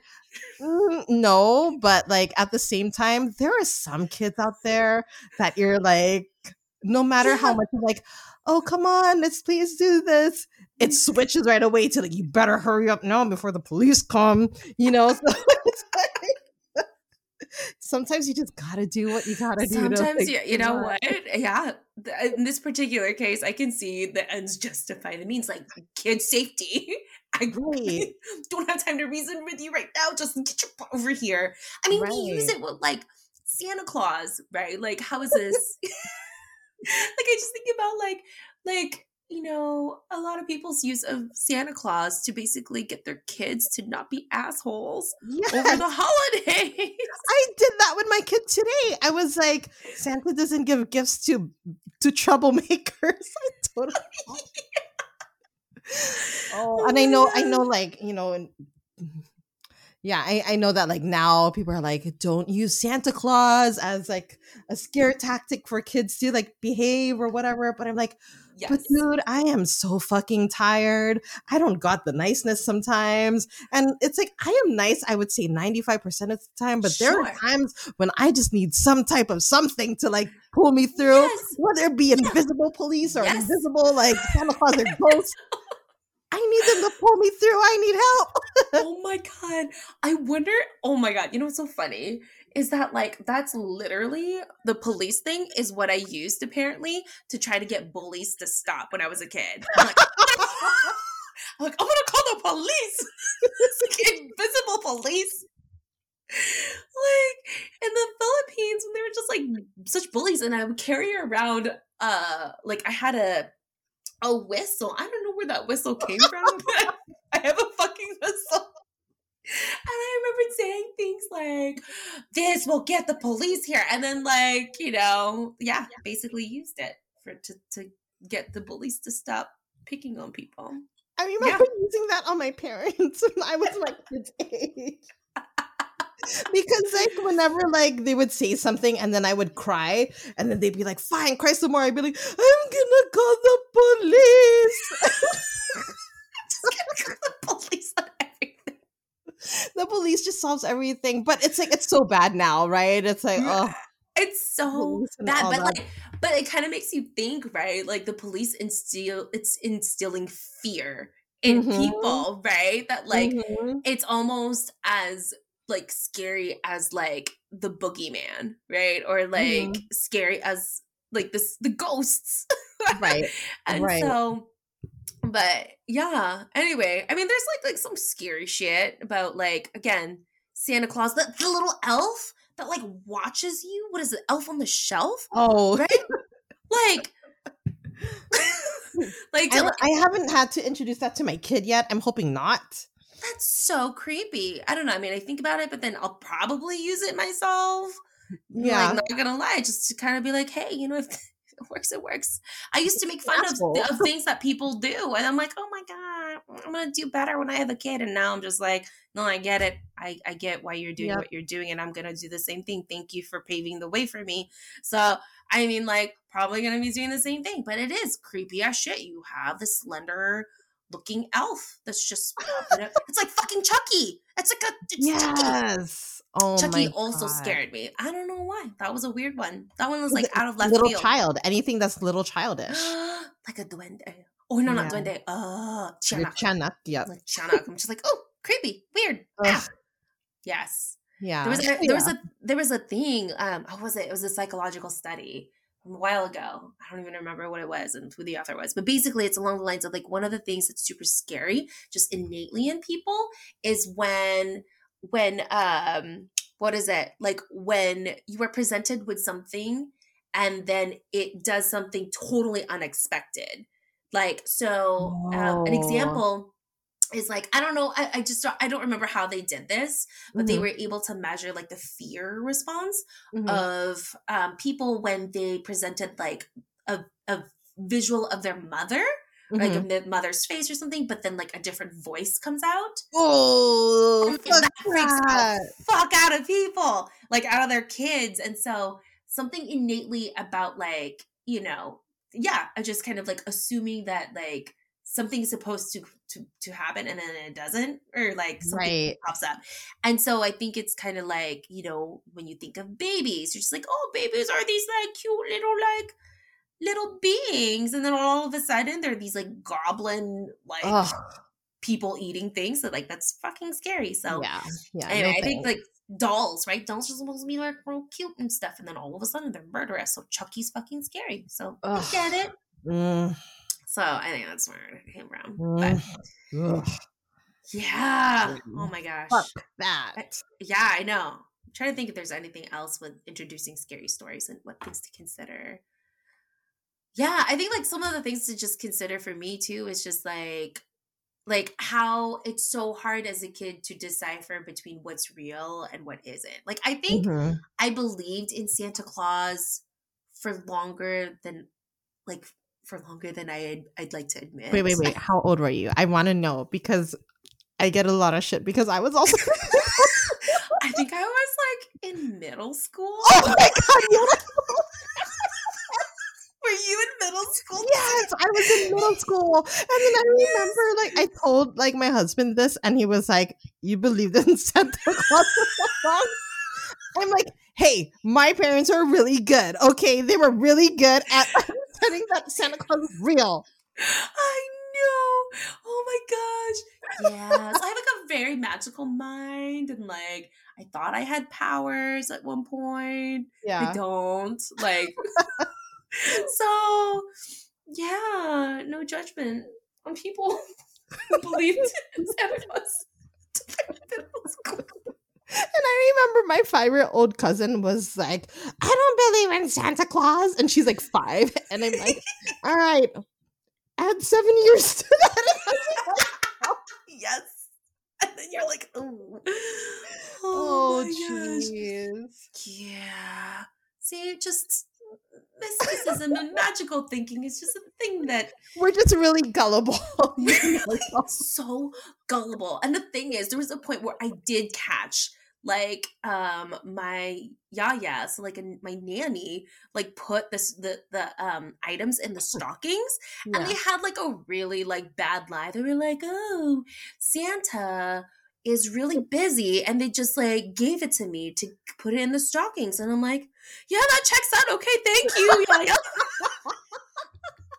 It was like a really bad lie, but I'm so gullible. Like, damn. I remember like we lived in an apartment, and like like it was like late at night, and it was I think like maybe Christmas Eve. It had to be Christmas Eve, but I remember my dad getting out of the car being like, "I gotta use the bathroom real bad," so he like went into the house first while like my mom and like me and my brother were in the car, and like my mom had parked the car, and then all of a sudden it's like I see the note because I had left out like cookies and like milk for Santa, and I would like tell, because we didn't have a chimney, we had like, it was an apartment, so I would tell my dad and mom, leave the patio door open so that he can come in. But I remember just like seeing a note, like here's like I like asked them like, here's some cookies and like milk. If you're real, please like leave a note back. And like Santa did leave a note, but it had like my dad's like, it looks like my dad's writing, but he's kind of squiggled like it's still writing on it. Yes. And I still believe that like Santa Claus. Yes. Okay. Thanks. It's a very common handwriting. It's fine. It's fine. You all had the like. So embarrassed. Oh my gosh. Yeah, I feel this. We turned out fine. We are okay. I feel somewhat adjusted. So there we go. There we go then. Oh my gosh. Ooh. Wow. Okay. All right. So we are at the conclusion of this episode. I'm genuinely surprised by how much we laughed at this episode. I thought I was just going to be scared shitless throughout. But it just turns out, like, oh my God. I think, like, one of the things that just stuck out to me is just that we're really gullible. Like, we're just really gullible. And magical thinking is, you know what? We are always going to be a kid at heart. So there you go. Mm-hmm. There you go. Exactly. So now this is like such a weird concluding question because again, I thought we were going to be so scared. But the question is, what are you going to do so you can get some sleep tonight and the rest of the nights following that after this harrowing episode? First thing I'm gonna do is I need to finish my drink. I still have a little bit left. Yeah. So I need to finish that. Let's see. I think I'm gonna definitely watch TV. Yes. Something funny at least. I don't know what I'm gonna watch yet. Maybe The Office. That's always my default. I love The Office. Yeah. That's a good one. Default. Yeah. I think that's a good one. Always something funny. I feel like after anything like super scary. Mm-hmm. The other advice that I've gotten, and I think I read this when I was in high school actually, and then I was like, ooh, that's so scandalous. Was that like when you're thinking of sex, like you don't get scared. It's like the opposite. So it's not really like Oh. oh God, I don't even know where I read it. And it's probably like an article that has no scientific like background to it. But if there is, and if people know, please let us know. Because it's been like my go-to. Is that like Think of sex, like, when you're like, yeah, like because it's like the complete like it's just I don't know what it is, but like it's something that like just what do you call it? Addresses fear is if you're thinking of sex or like yeah. So I'm too tired to watch porn. I just like that just seems like so much work. Yeah. That's the worst when you don't know what porn to watch and you just like spend more time like flipping through stuff. And then some of them are so degrading or I like know. just so gross that it's just like ugh, you know, like it ends up being work for me to find porn that's good. And so I don't know, maybe I'm just gonna go listen to Reggae. What is his name? Reggae Jean. Reggae John. Reggae John. Reggae. I cannot say it. Reggae John. Something. Reggae John. Reggae. I cannot say it. He's on an app. Yes, Calm app. He's on Calm app. Yes. Yes. I was He's like, telling a really cool story about.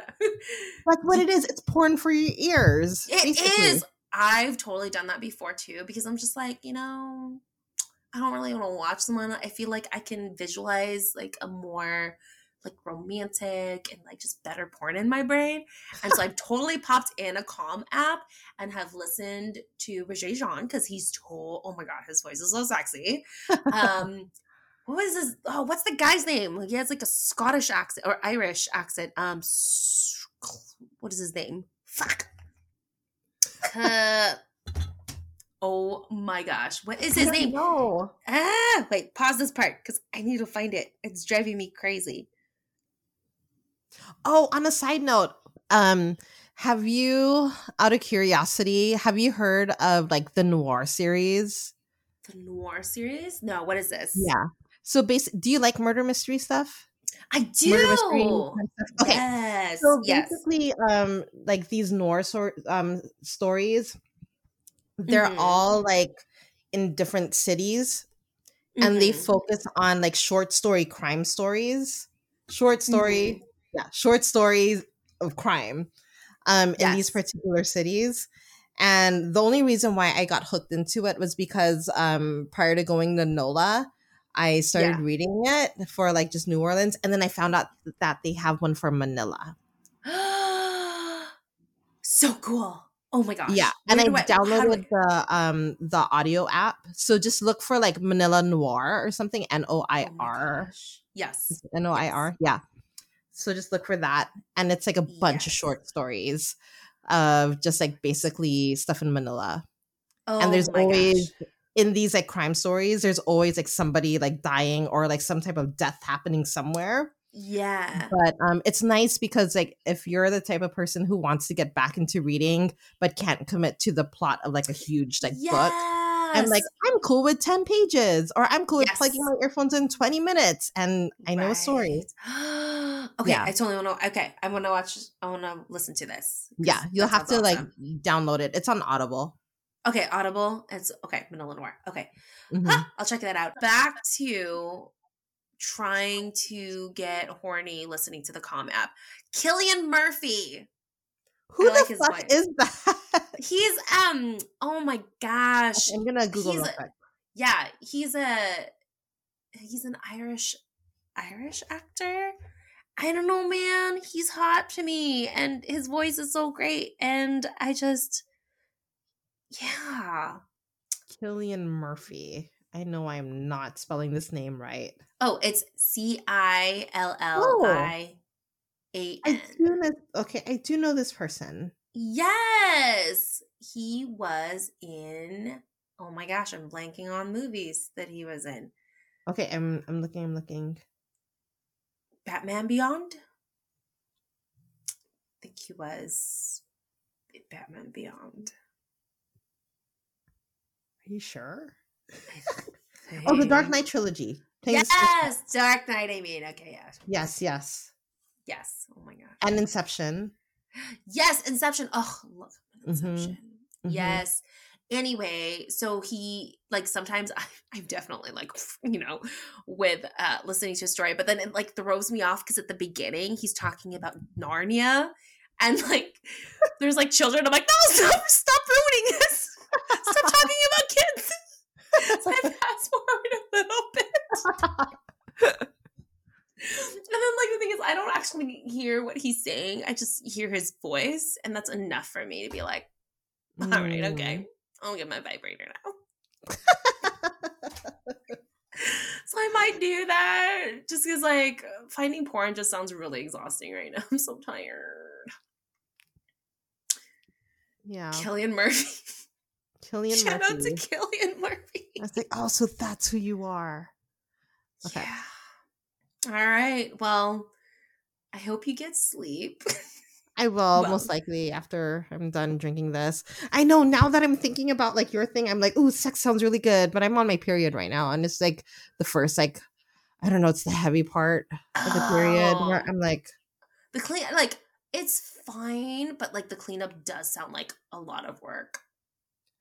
It's like the floodgates. Yeah, that just sounds like a lot of work. I get it. Yeah, I am good. Yeah. No, thank you. Well, we'll figure it out. Well, you can just watch The Office. Yeah, well, I'll just watch The Office. That'll work for now. That'll keep me occupied for. There you go. Yep. You know what? Yeah. Anyway, folks, enjoy. I hope that you are all listening to this not at night or at night. I don't know. You're probably braver than us. Either way, have fun. Go watch The Office or have sex. To you. All right. Peace. Bye. Bye. All right, guys. This is a true story. This happened to me when I was very little. All right. Baguio, Philippines. The year is 93 or maybe 94, maybe even 95. Let's just say early 90s to mid 90s. Our family was planning to go to Baguio, my very first trip there. Already from the start, my parents were being all weird, talking about the craziness that happens there. First of all, why are they telling me this? I was just a little kid. Anyway, I remember my parents saying that people were scary and insane and many did bad things, like rob you in the jeepneys. And at that age, that is some very scary shit. So anyway, they told us to stay close. I always wondered then what made them do this. Was it the mountains, the trees, or the evil spirits around? Honestly, my parents said that Baguio is one of the scariest places, and I don't remember why they told us that. And I think there was some religious aspect to it too, and there's some evil spirits and just spirits in general. And maybe it's because it's so naturey and dark and not a lot of people live there, and so just more things, more like celestial things or scary things can happen in those kinds of environments. But anyway, whatever it is that makes Baguio just so scary, as soon as we arrived there, I definitely got some major heebie-jeebies. It was foggy. It was quiet most days. We were staying in this old hotel. I don't know if it was a church or a convent, but there were nuns living there. And I don't know what a convent was when I was a child, so I just thought it was like an old hotel or maybe someone's old house, their old house. But yes, definitely old and dark.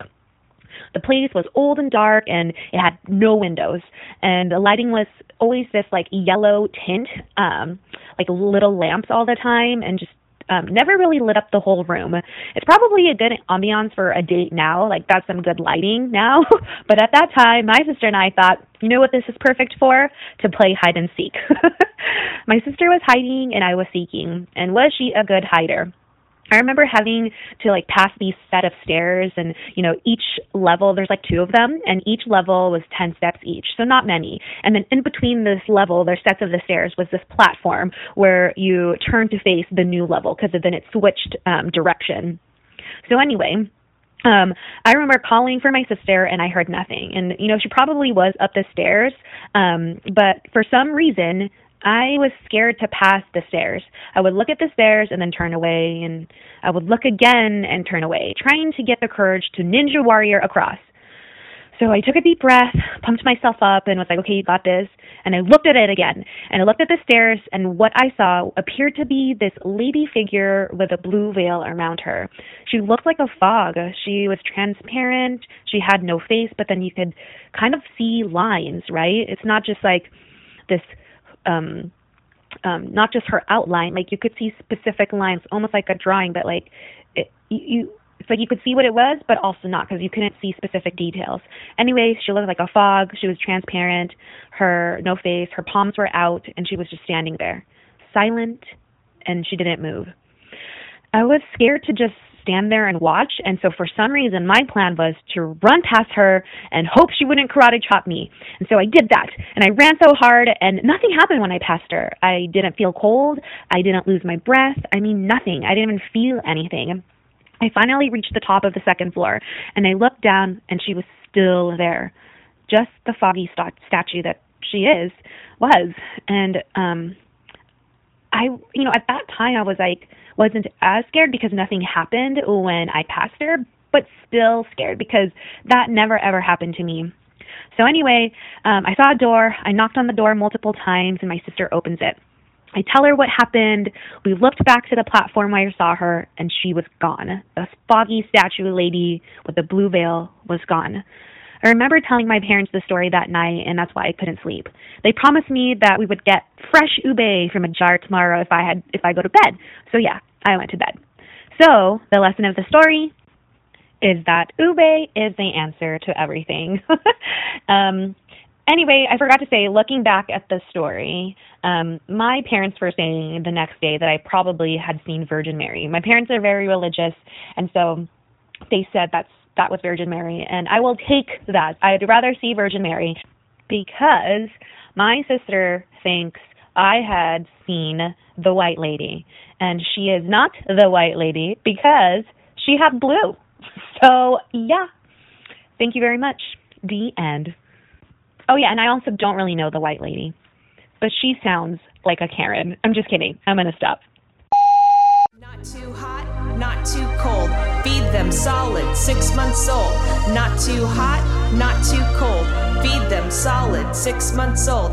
Not too hot, not too cold. Not too hot, not too cold. Not too hot, not too cold. Feed them solid, 6 months old.